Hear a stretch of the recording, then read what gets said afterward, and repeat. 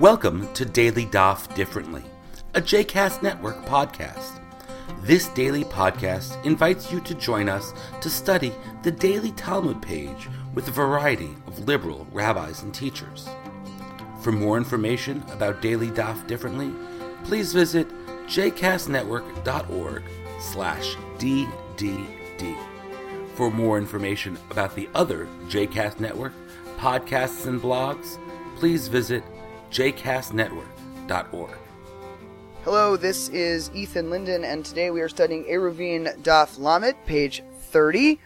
And on this page, we are still engaged with the Mishnah that opened up the third parak of Eruvin, that Mishnah which was back on page 26. And the Mishnah was talking there about the creation of an Eruv for the Tchum of Shabbat, creation of an Eruv that is, as we talked about just a couple days ago, this proxy location for us as Shabbat comes in.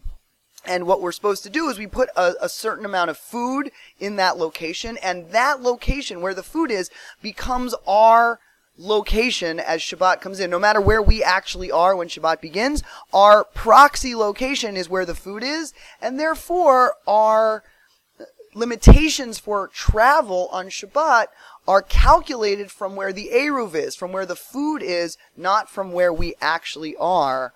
And what the Mishnah tells us there is that if you're going to make an Eruv, you can ma'arvin le-nazir bayayin ul-Yisrael ba-truma.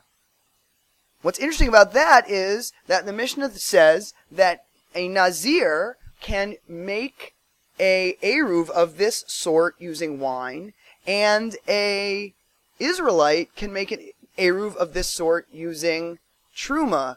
And what's interesting about that is that a Nazir has vowed not to partake of wine, and an Israelite, being an Israelite, is prohibited from partaking of Truma, which is a tithe that belongs to the priests.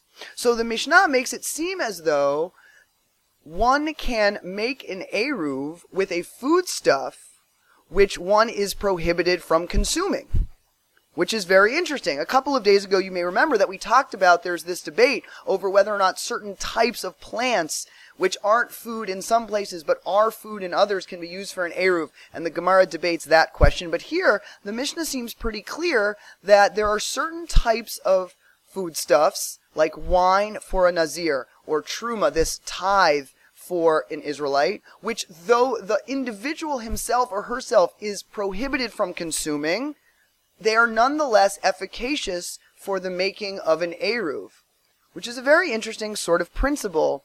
And it turns out that this principle, though stated anonymously and without debate in the Mishnah, is not, in fact, uncontroversial. Our Gemara today tells us that Beit Shammai disagrees. Beit Shammai, in fact, rules that an Eruv for a Nazir cannot use wine, and an Eruv for an Israelite cannot use Truma. But of course, as we know, Beit Shammai is the Washington Generals to Beit Hillel's Harlem Globetrotters. And just like the Washington Generals, which, if Wikipedia is correct, won only one game against the Harlem Globetrotters in 1971. Beit Shammai doesn't get to win very often. But it's interesting to note what Beit Shammai's objection really is. Beit Shammai's objection seems to be deeper than just a question of can a Nazir or an Israelite eat Truma? Because later on in the page, it is the case that, at least according to one sage, the sage Hanania, Beit Shammai's position on Eruv is actually quite strict.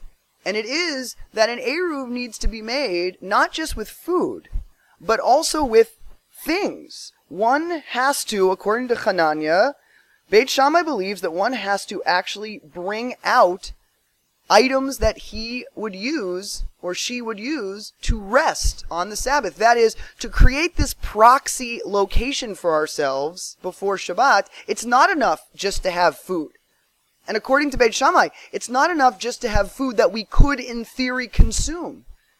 In fact, we need to have created for ourselves in that place the sort of situation that looks like we could actually rest there.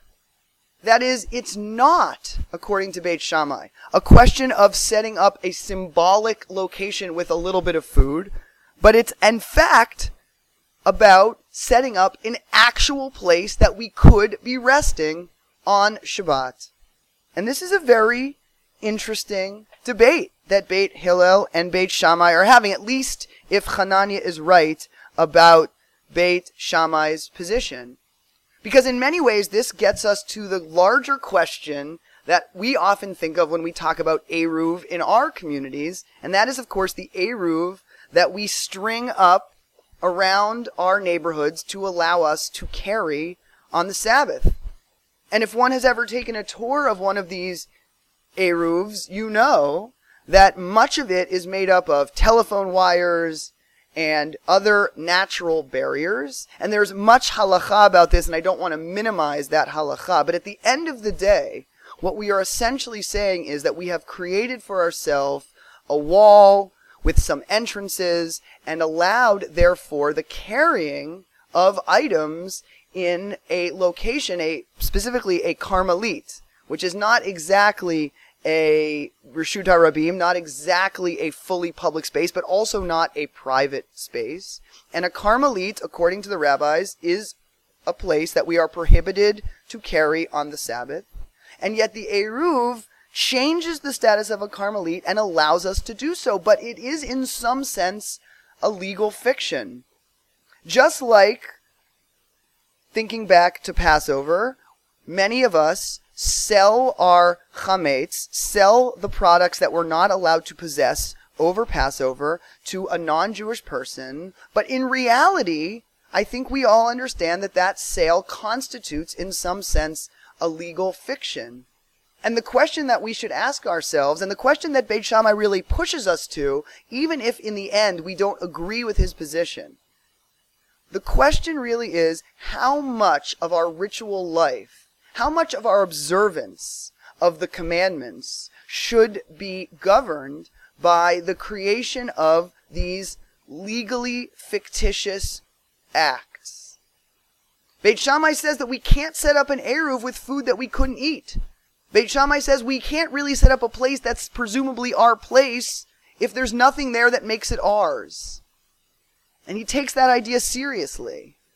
And I'm not advocating that we should stop selling our chametz on Pesach, or that we should stop holding by Eruv in our communities.